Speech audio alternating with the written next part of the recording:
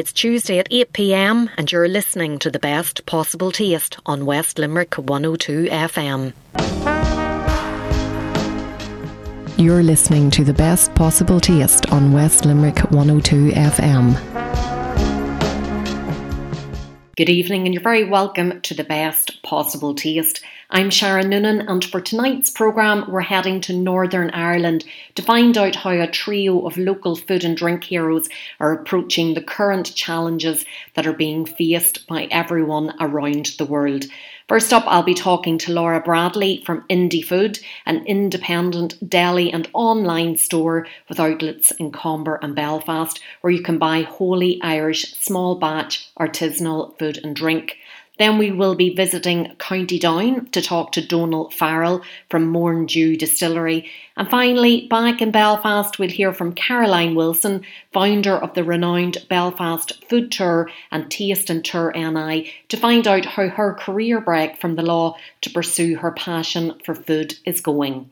But before we welcome our first guest, let me tell you how to get in touch with me here at The Best Possible Taste.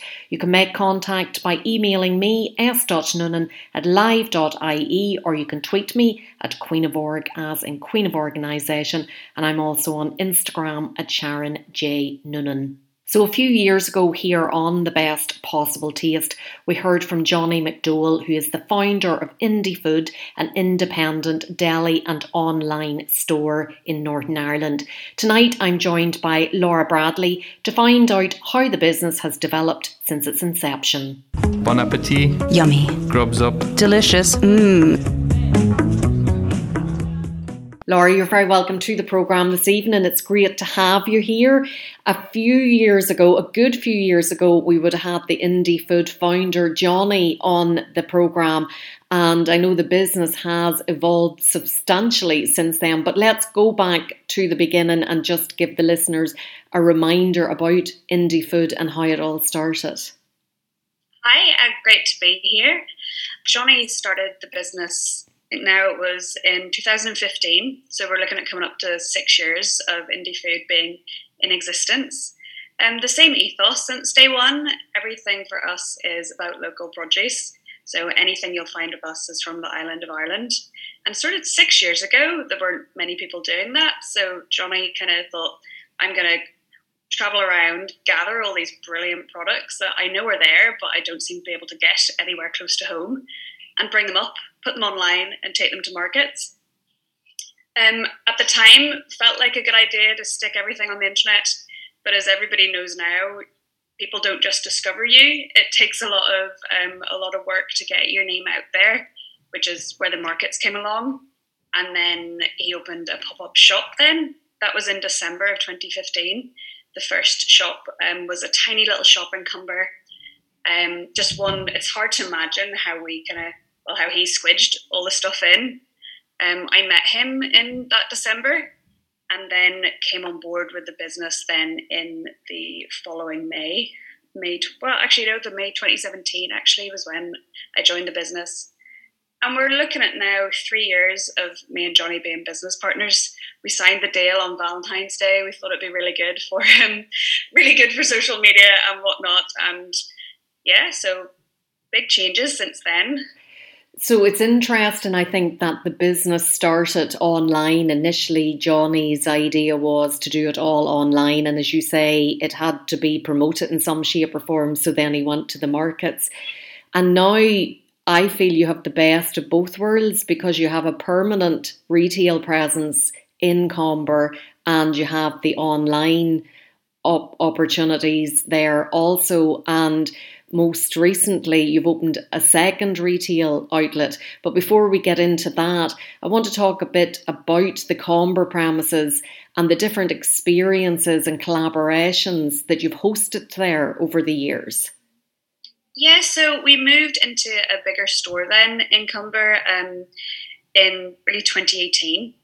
And that's a lovely big shop, which has everything from kind of incredible big cheese counter, lovely sort of local charcuteries, all your shelf products or your lovely pantry products. And we have a space there as well that unfortunately not this year, but every other year we've done really great events. the education bit is really important to us, letting people know what wonderful products we have, but also what you can do with them, how you can create kind of great meals at home, or how it's good to enjoy them, and to get the producers in talking about their products, because there's nothing better than getting the passion directly from the producer about how they got into what they're doing. And then local chefs, lots of supper clubs. The supper clubs are really, really popular and so much fun. We work with quite a lot of different chefs. Most recently, Will Brown would be doing supper clubs 2 or 3 times a month with us. I think networking and events are always a great way to spread the word about products, and you and Johnny have spent time out on the road all over Ireland, and I know I have met you personally in Dingle at Blosnaran whenever they have the annual Irish Food Awards. So you talk about local products, but Ireland is local to you in your mind. Oh yeah, all of Ireland would be kind of our local producers. Obviously, we have some kind of stronger relationships with ones who are right on our doorstep, but we've had people from all over Ireland travel up to do events with us. Nicola and Devis from Meze came up to do a supper club with us just before they opened their own shop there in Wexford, I think it is. So, everybody, it's like one big family, the Irish producers. As you know from Blas, I mean, it's the highlight of every year, because not only is it an opportunity for so many brilliant producers to get recognition, it's also so much fun because you get to meet all the producers and so many of the judges, like yourself, and the family, Artie and Fallon. It's like, yeah, it is a big family. It's the best weekend of the year because you discover new producers, but you also get to hang out with all the old ones that are now your mates. It's excellent. Yeah, we definitely missed it last year, so hopefully things will be okay this year. The coronavirus has presented us all with lots of different challenges, but I think you and Johnny and Indie Food have definitely risen to those challenges, and to open a new store in the middle of a pandemic is no mean feat. Tell us about the new store on the Ormeau Road in Belfast. I know, it just sounds a bit crazy, doesn't it, to be opening a new store this year of all years.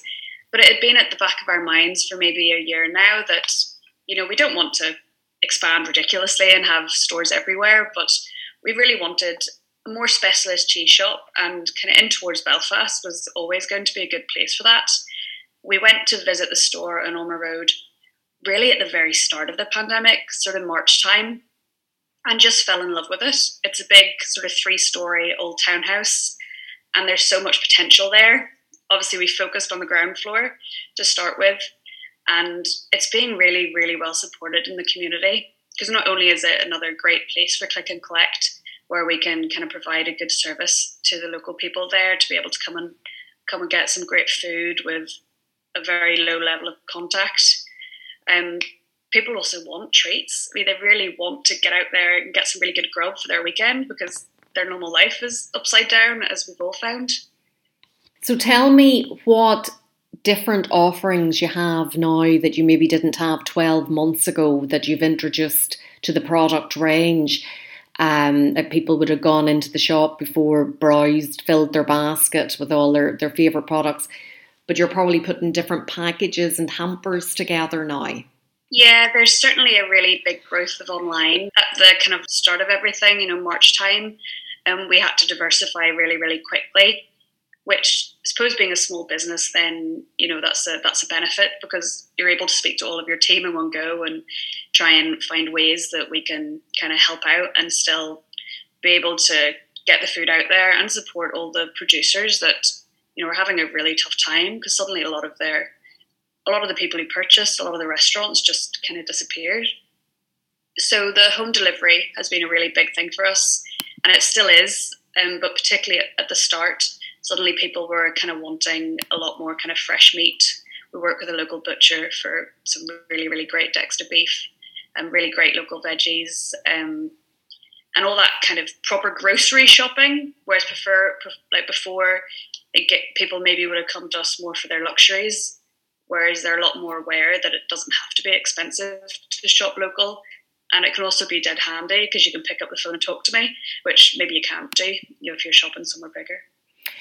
You have products from all counties all across Ireland, including Limerick. You stock Cahill's cheese, which would be very well known in my part of the world.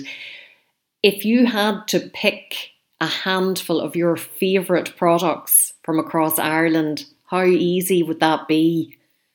Or would it not be easy at all? Oh, it wouldn't be easy at all. Because I think it probably changes from week to week as well. You know yourself, depending on your mood, you may be looking for something different. I suppose the cheese for us is something that we really love, and we have really great producers on our doorstep as well as further afield. Obviously, Mike from Young Buck in Newtownards, you can't keep that cheese on the counter. We're so lucky to kind of count him as a very good friend, so we always have it, but it disappears as quick as it comes in. Then we also have, I suppose, that Blast showed this year for Johnny and Janice Cuddy from the Sweeney Charcuterie. It's an excellent product, winning a gold, a silver, and a bronze this year. And they've won something every year since they've entered. That's a really excellent product and a really great example of diversification in farming as well, which is wonderful to see and a real privilege to be on that journey with them too.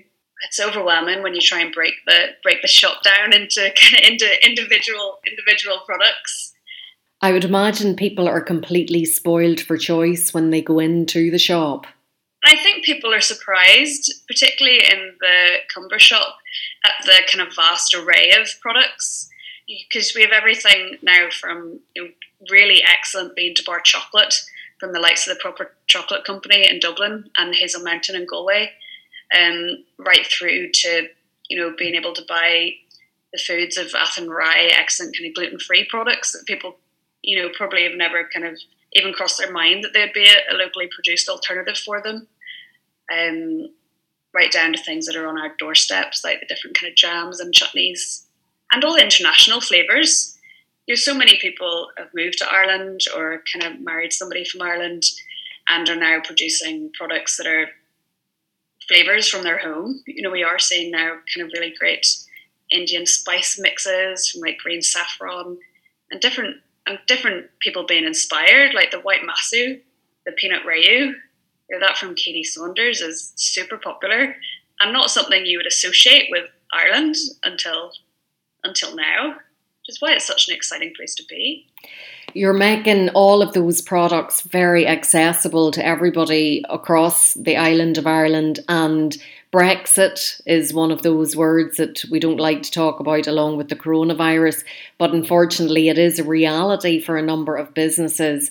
How have you found Brexit to, has it affected the business adversely? I suppose it's been a tricky year, hasn't it? Well, previous year and coming into this year, there's been so many challenges, and then Brexit on top of that has knocked a lot of people for six. We're quite lucky in that we can still obviously trade with Ireland very easily and with the UK, and that would be the core of our market really. So actual food producer wise, we're still doing really well. We have no barriers at all. Where you are seeing the knock-on effects are further down that chain. So the producers perhaps can't get the bottles that they usually put their product into. Maybe one of the ingredients in something is imported, and that's become a big problem for some people. And even down to cardboard, our hamper boxes. I mean, everything takes so much longer, and it's harder to get together just because of little tweaks down the chain. But hopefully that'll all iron out with time, and if anything, it just makes people aware of everything they can get on their doorstep. Absolutely. Well, if anybody listening wants to gift themselves a nice hamper or send it to a loved one, what advice would you give them? Jump onto the website, indiefood.com, indie, INDIEFUDE.com, and have a look at the hampers we have there. There's everything from things for people with a really sweet tooth, full of really great sweets and chocolates and nougat and fudge, onto kind of obviously really great Irish cheese and charcuterie. And you can kind of pop a nice message on there. We're seeing so many heartfelt gift messages at the moment. Food's such an excellent present because you enjoy it, and maybe you wouldn't buy it for yourself, but you keep it there, you enjoy it for a few days, and it's not more stuff in your house either. We're all trying to be a bit more conscious about what we do at the moment, and food ticks those boxes, particularly when you're supporting so many people in one go. Absolutely. Well, fabulous to talk to you this evening, Laura. Be sure to give our regards to Johnny and continued success. Thank you very much. Lovely to speak to you. You're listening to The Best Possible Taste on West Limerick 102 FM.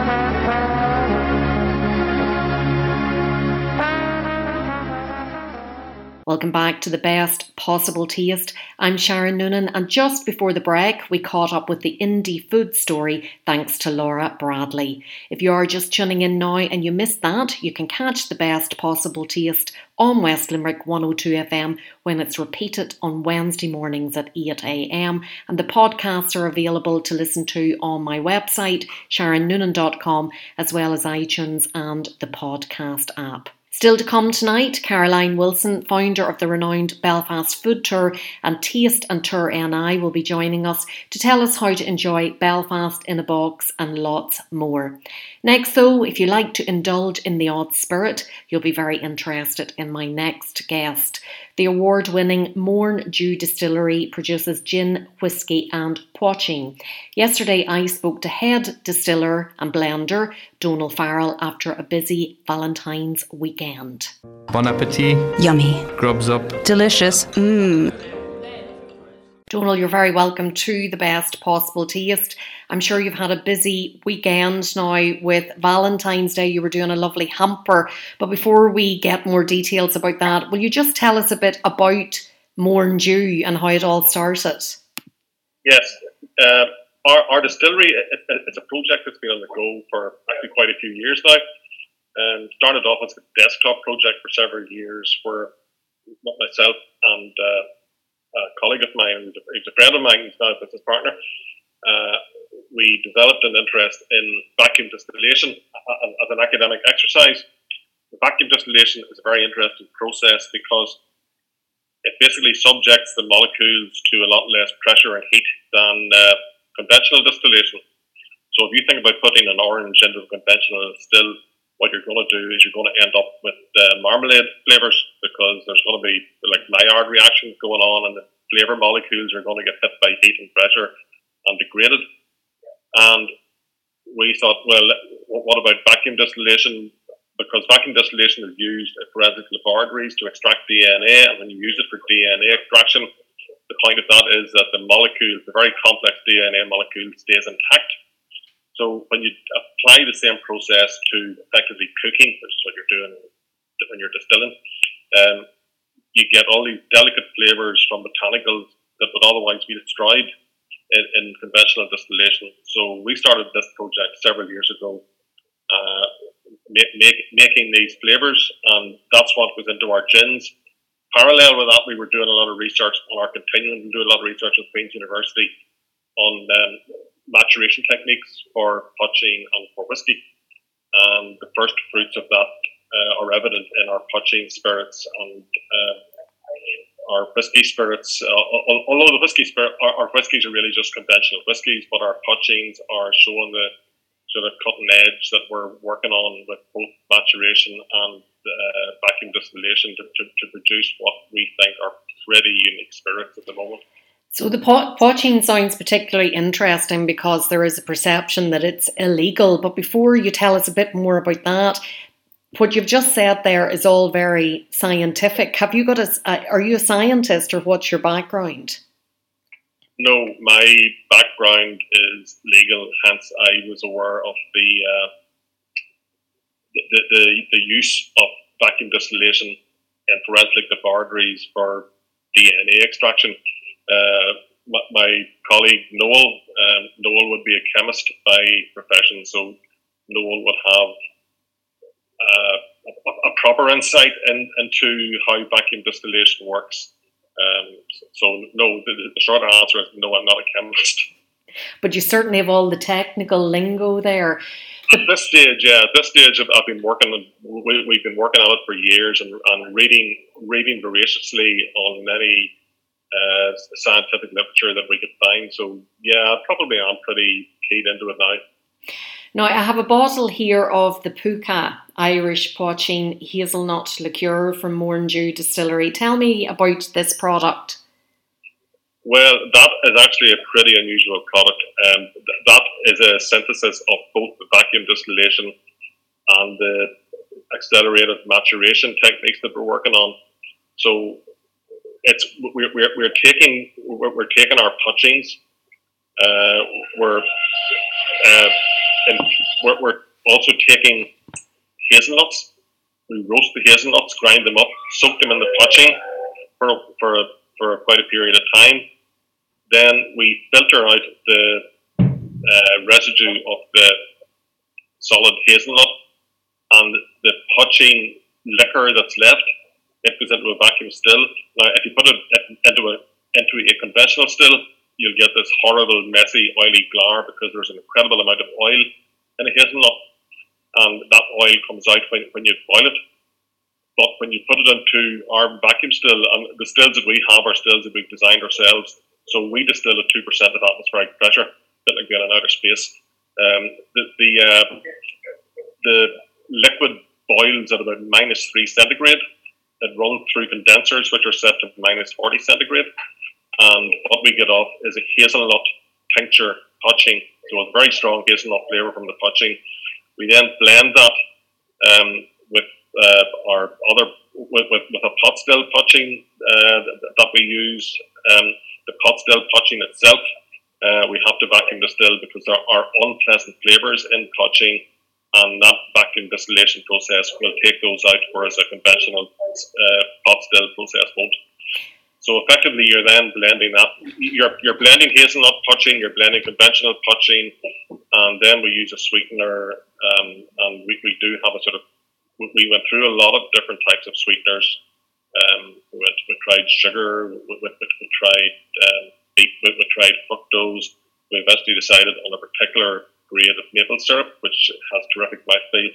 So what you're getting is it's something unusual. The only thing we can compare it to probably is Frangelico, the Italian liqueur.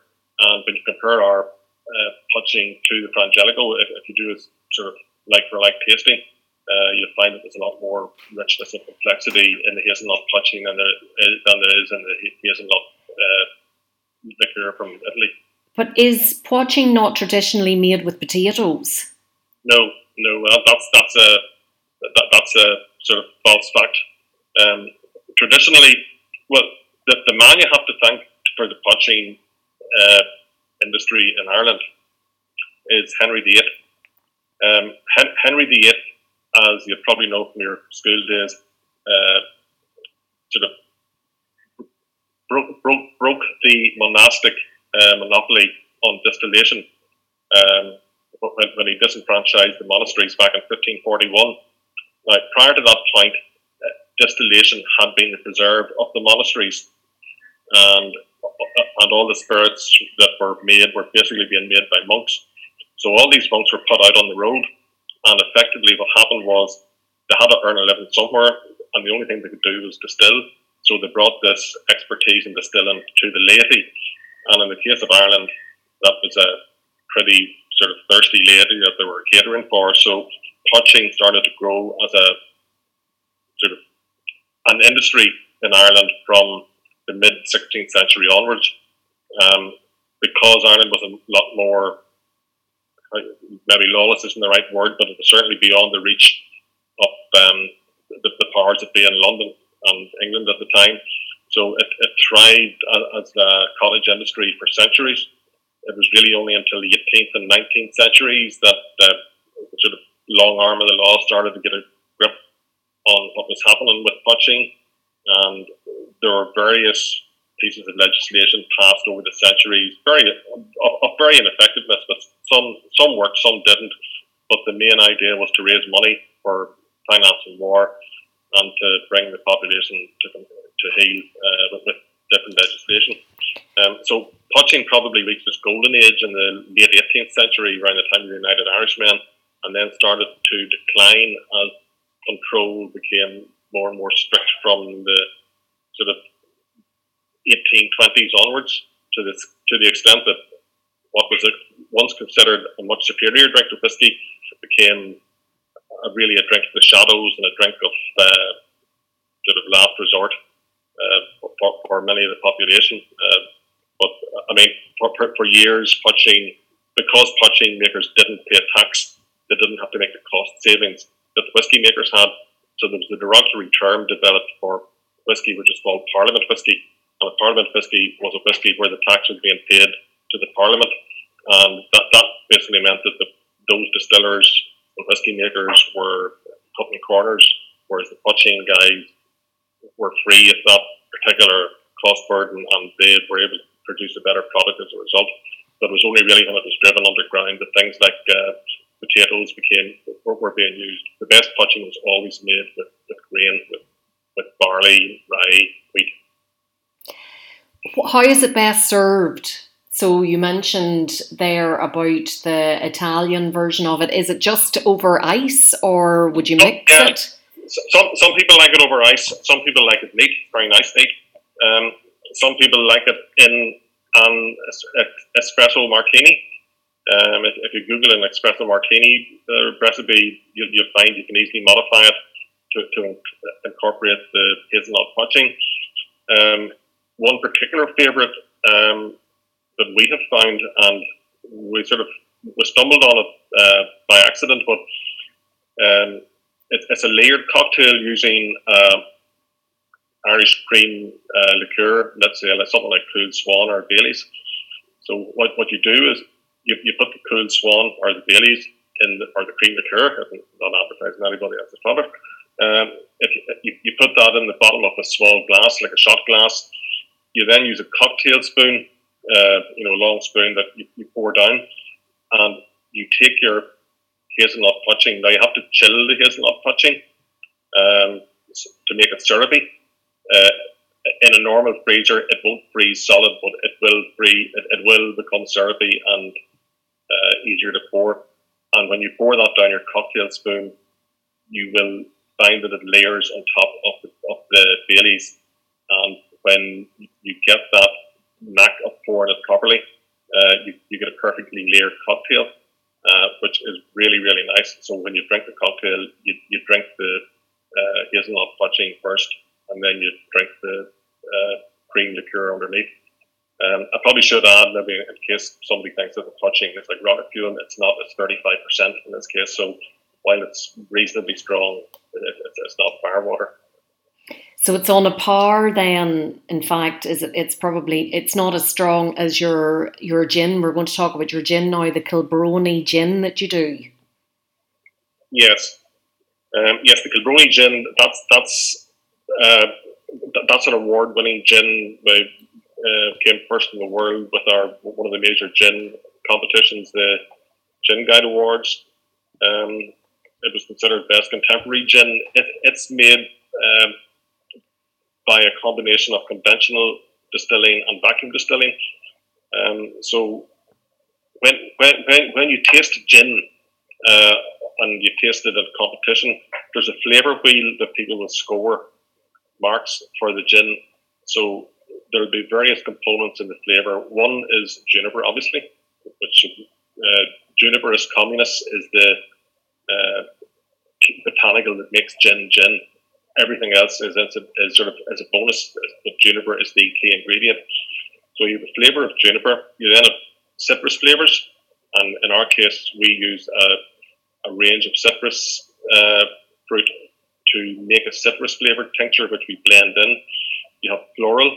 In our case, we use rose petals and make an absolutely beautiful rose petal tincture. It's not beautiful. People have encouraged us to release it on its own, so we're just about to release it as a rose petal vodka in the coming weeks. You then have herbal. We have a range of herbal flavours made and some of those go into the Kilbrony, and you then have spice, and we use a combination of two peppers. We use a cubeb, and we use a grain of paradise, and both of those produce a very spicy, very hot alcohol, which is sort of very, very nice on the tongue. It catches you for a couple of seconds and then it goes away. Now, what we do as well with our Kilbrony is we intentionally make it very high in esters, and an ester is it's a fine oil. So if you think polyester is a long chain ester, but these are not polyesters. These are simple esters. We make them. We make our gin with as much ester as we can get into it. If you put in too much, the gin goes cloudy, but we keep ours on the clear side of cloudy. And the point of the ester is that it makes the gin very smooth. So even though you might take our gin at 42% and you could drink it neat, you would not find it astringent on the tongue. You would think actually it is very, very light, and that's because of the esters. The esters coat the tongue. So it means that when we're doing a serve on the gin, we recommend that it be served first of all with a slice of orange with a light flavoured tonic, so as not to interfere with the flavour of the gin, and also with a green olive. And the reason for that is that the orange cuts through the oil, and the green olive is salty, so the saltiness of the olive combines with the sweetness of the orange and the tonic and the oiliness of the gin to give you a very, very pleasant taste sensation. Now, I mentioned at the start there about Valentine's weekend and you doing hampers. I would imagine that in normal times your route to market for these products, there's a certain way to get them out there. But obviously in the past 12 months we've seen huge changes in the world, global changes because of the coronavirus. So doing products like doing the hampers, for example, is maybe something that you wouldn't normally do. And then also, of course, the hand sanitizer. You started doing hand sanitizer last year. Yes, the hand sanitizer is actually gin that doesn't make it into a gin bottle. When you're distilling gin, there's a sweet spot in the distillation period, and that produces the best quality gin. When you start getting beyond a certain point in the distillation process, off flavors start coming into the liquor, and it's just not as nice. It's perfectly palatable in terms of gin, but it's just not as nice. So in our case, what we do is we make the cut, and the gin that doesn't go into the gin bottle or go into the blending of the gin ends up in hand sanitizer, because we then take it and we redistill it to make sure it's full strength. So if you notice, our hand sanitizer is 80% ABV. And that's really being made from gin. So I wouldn't recommend you drinking menu, but that's what it is. It's field gin.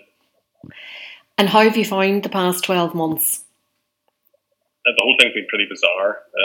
That's just putting it mildly. Our customer base kind of collapsed at one stage because we weren't so much an off-licensed spirit as we were more sort of bars, restaurants, hotels. That we were in that sector. So we had to reposition ourselves very quickly, and now we're quite healthy in the off trade, and we're starting to export.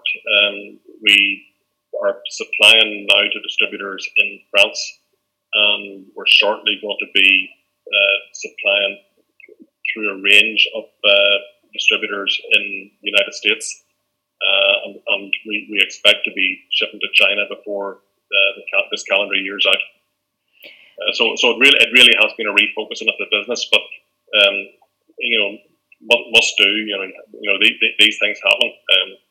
You can't sit in your hands. You just have to react as positively as you can. Well, it sounds like the future is bright when you're talking about exporting to China and you're bringing on your vodka in a few weeks. In the meantime, if anybody wants to get their hands on your poaching or your gin or whiskey, where's the best place for them to go to get it? Well, it depends where they are, but if they want to go online, all they have to do is go to their computer. we do have an online shop at moreanddew.com, and everything's on there. And as we bring out new products, the online shop is the first place that you'll see them, because whilst it physically takes time to distribute a new product to distributors and to retailers and to wholesalers, once it's in existence, it's up on the online shop right away. So, for instance, our rose petal vodka will be on our online shop probably before the end of this week, certainly before the end of next week, just as soon as we can get the labels from the printers. Fantastic. Well, listen, thanks very much for talking to me today about it. It's been great to hear the whole story and the history of the poaching, and we wish you continued success with it. Thanks very much. I've been writing the history of poaching for this past several months, and we have a newsletter that we issue from the distillery here, and I've been trying to write the history of poaching and do some research, and it's been absolutely fascinating. It's been an education for me. So if people want to get their hands on the newsletter, is there details on the website? Yeah, they can subscribe. Great. Thanks a million. Absolute pleasure to talk to you, Sharon. You're listening to the best possible taste on West Limerick 102 FM.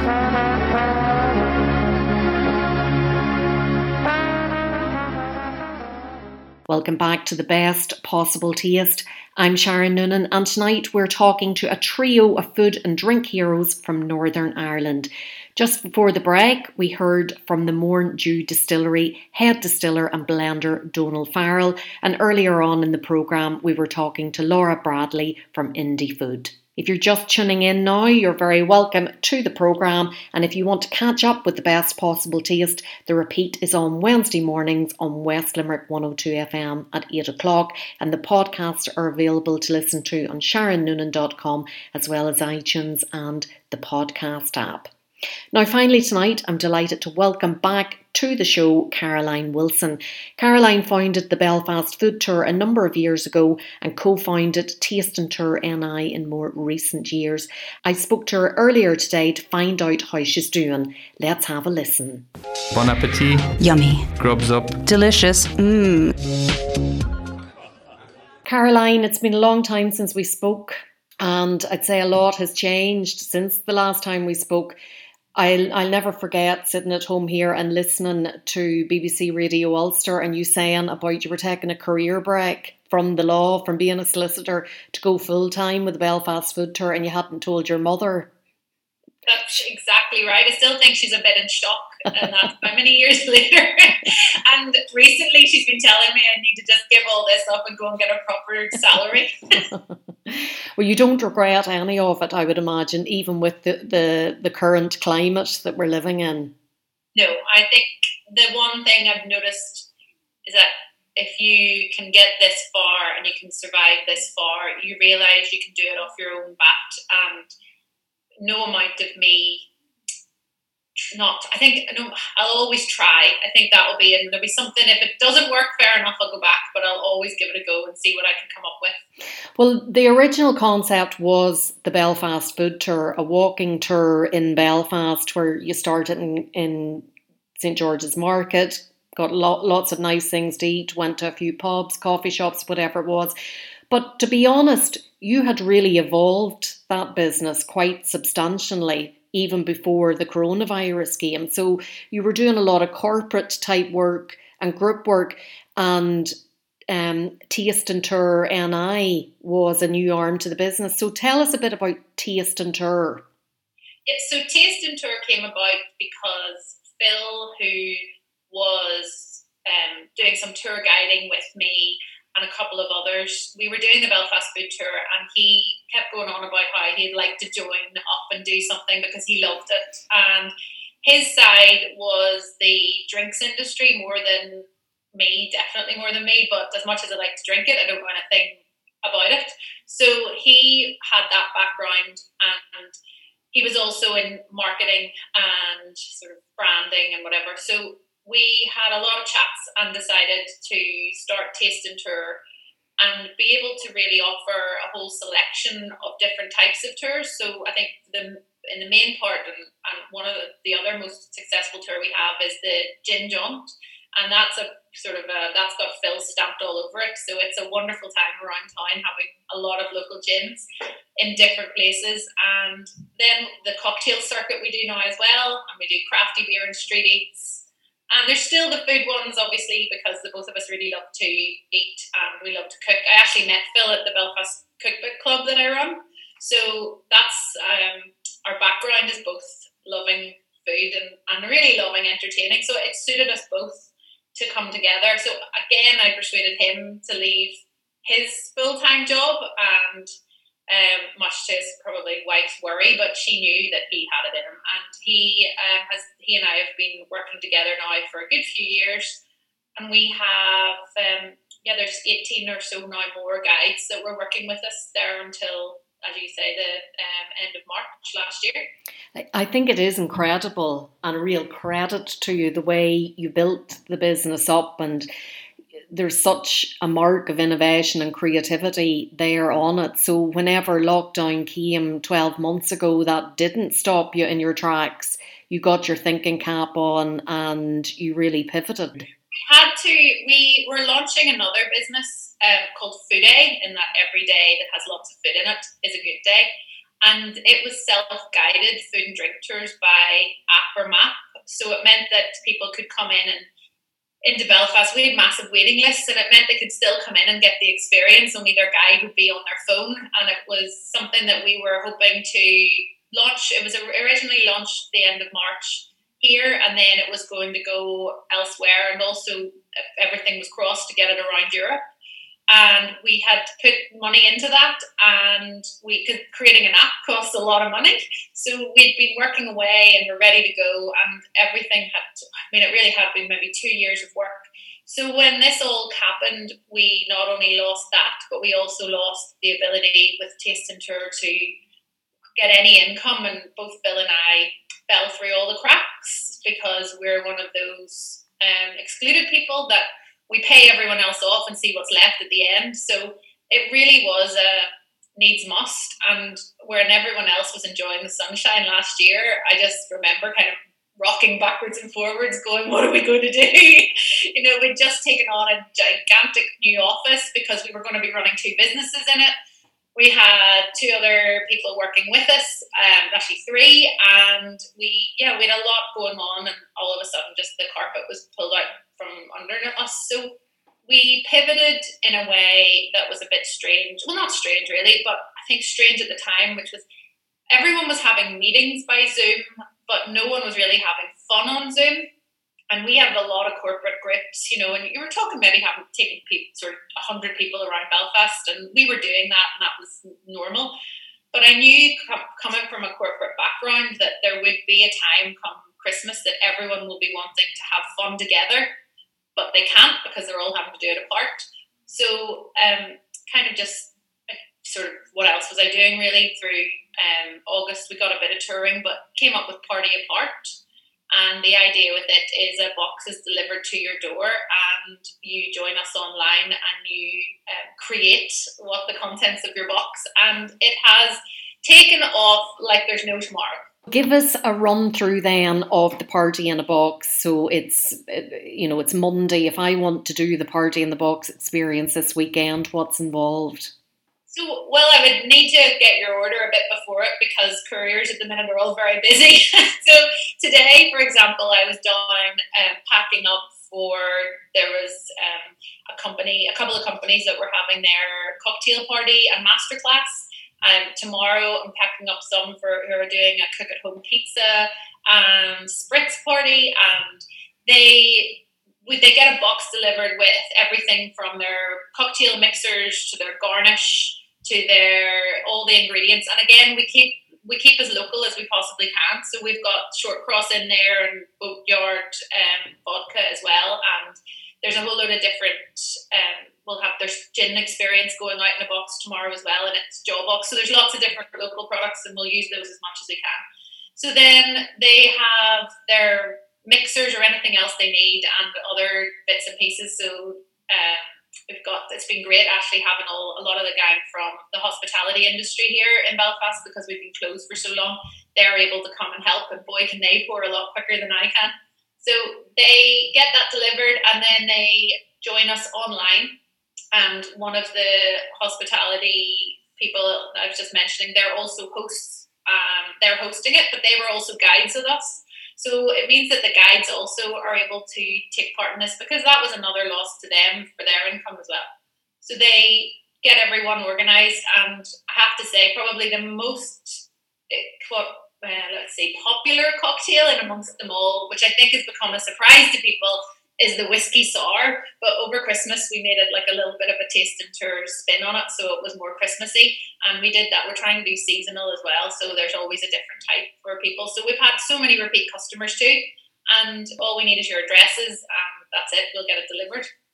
Last week I was on a webinar Zoom with Fulch Ireland, and Paul O'Connell, who is one of the travel writers, an independent travel writer, would write for National Geographic and The Independent, who I'm sure you know well because he put up as an example Belfast in a box. Oh really? Yeah. We did that at Christmas. We did the Belfast food tour in a box for people, because we have loads of people with vouchers, and there are people who are shielding and everything else, and they couldn't get out and they can't get out to experience it, so we delivered it to them, and we gave them all our, as I like to call it, witty blurbs. So it was all the background on the products as well, that they were able to then enjoy it and discover lots and lots of food and drink that they would have had on the tours, but just delivered to their door. And the one thing that struck me about the image you put up was the actual box and the branding on the box, because coming from a marketing background myself, packaging, distribution and all of that are huge elements of marketing. But whenever you're the person sitting at home waiting for the delivery, you have no understanding or concept of what work goes in to the details, the finer details of that delivery. So for somebody who was doing tours like face-to-face, engaging with people face-to-face, where packaging wasn't necessarily to the forefront of your mind 12 months ago, you really had to go and research and identify. And I don't know about in the north of Ireland, but certainly down here, there was a shortage of packaging 12 months ago whenever the first lockdowns came. What challenges did you encounter from that side? I'm laughing because I now have, the little shortcuts on your screen, on your computer screen, that, mine would have usually been the bank and the booking system for the tours and whatever, and now it's a local packaging company here, because I'm obsessed with packaging. I'm also obsessed with trying to keep it as local as possible, so I have 2 of them here that I use. And as well as that, though, we are putting things into little bottles. We're doing food. We started this off to get at the very beginning, before the restaurants got going, with a thing called a Friday Night Delight. So we were looking at cookbooks, again, because of Phil and I, and our background. So we decided to take some of the favourite dishes from our cookbooks and package those up for people just to have to heat it, enjoy it, and get some cocktails too. But that was a nightmare more than anything. It was the food containers. So all these restaurants that are doing it, my hats go off to them, really, with the amount of packaging that needs to be done with that. It's really dull until you realise how much this changes your working experience, and also how that goes on whenever you're looking at thousands and thousands of these things. But I was very lucky to get the people locally here, and then we were able to really have a look at what we needed.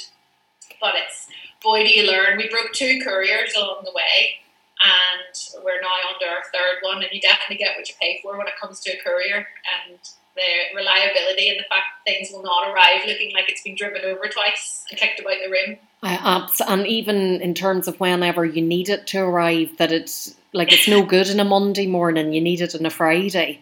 Yeah, well, we had a lot of that, particularly for Christmas, and also we were doing parties that people were gathering, they were coming online at, say, 6 o'clock on a Thursday, and if one box didn't arrive, it was a failed event. And that's, because that one person who's in the team, and we could be talking, we had one event there was over, I think it was 800 people, and we had to get boxes out to every single one of those people for a specific time, and each one of those boxes, well, not every single one, but most of those boxes had different contents. Again, it's all very dull until you're doing it, and I have to say, I think December November and December pretty much broke me, but really what else could we do? We just have to get on with it. You learn when you do. So plans now, we're coming into spring, Easter, Mother's Day, Father's Day, all of that. What have you got in the pipeline? Well, we are really enjoying our public virtual events as well. So we did a wine tasting there to celebrate Beaujolais Nouveau. So we did a Beaujolais Nouveau night in November. And that was French wine tasting and nibbles and everything delivered out. So that, I loved it. And we actually have Susan Boyle, who's been helping us. I know you'll know her. And you and I have both been down to Ballymaloe. So I had met Susan down there, and I had her up to do her wine geese taste up here. So she was free, luckily enough, because she's also in Kildare and she's in lockdown.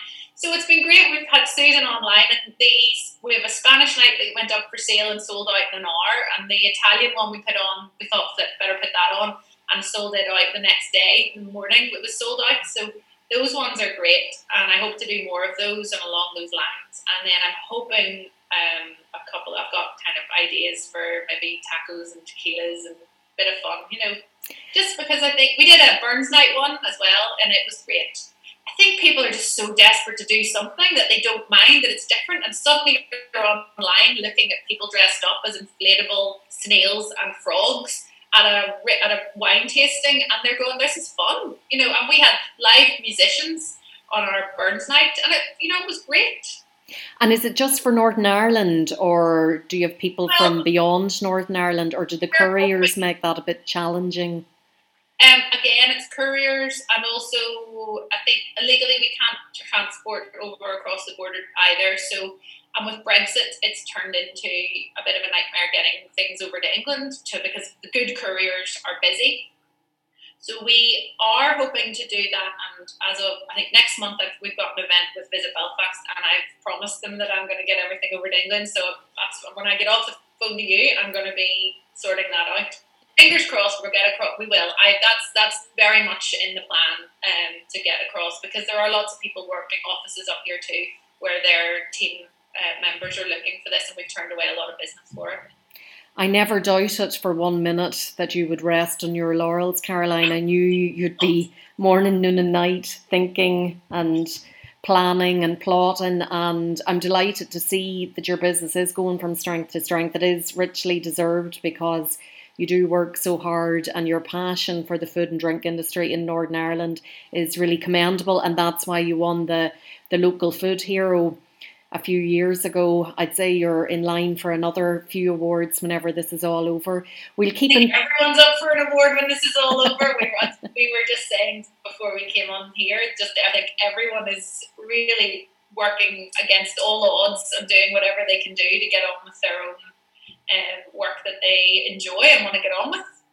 Well, listen, it's been great to catch up with you. Thanks a million for talking to me today, because I do know you're incredibly busy, and we'll keep in touch. Thank you for thinking of me again, and it is lovely to catch up over the years and just see where this goes. But I hope we can all get back together instead of this whole party apart thing, that we can all get together, and we will get together at some stage.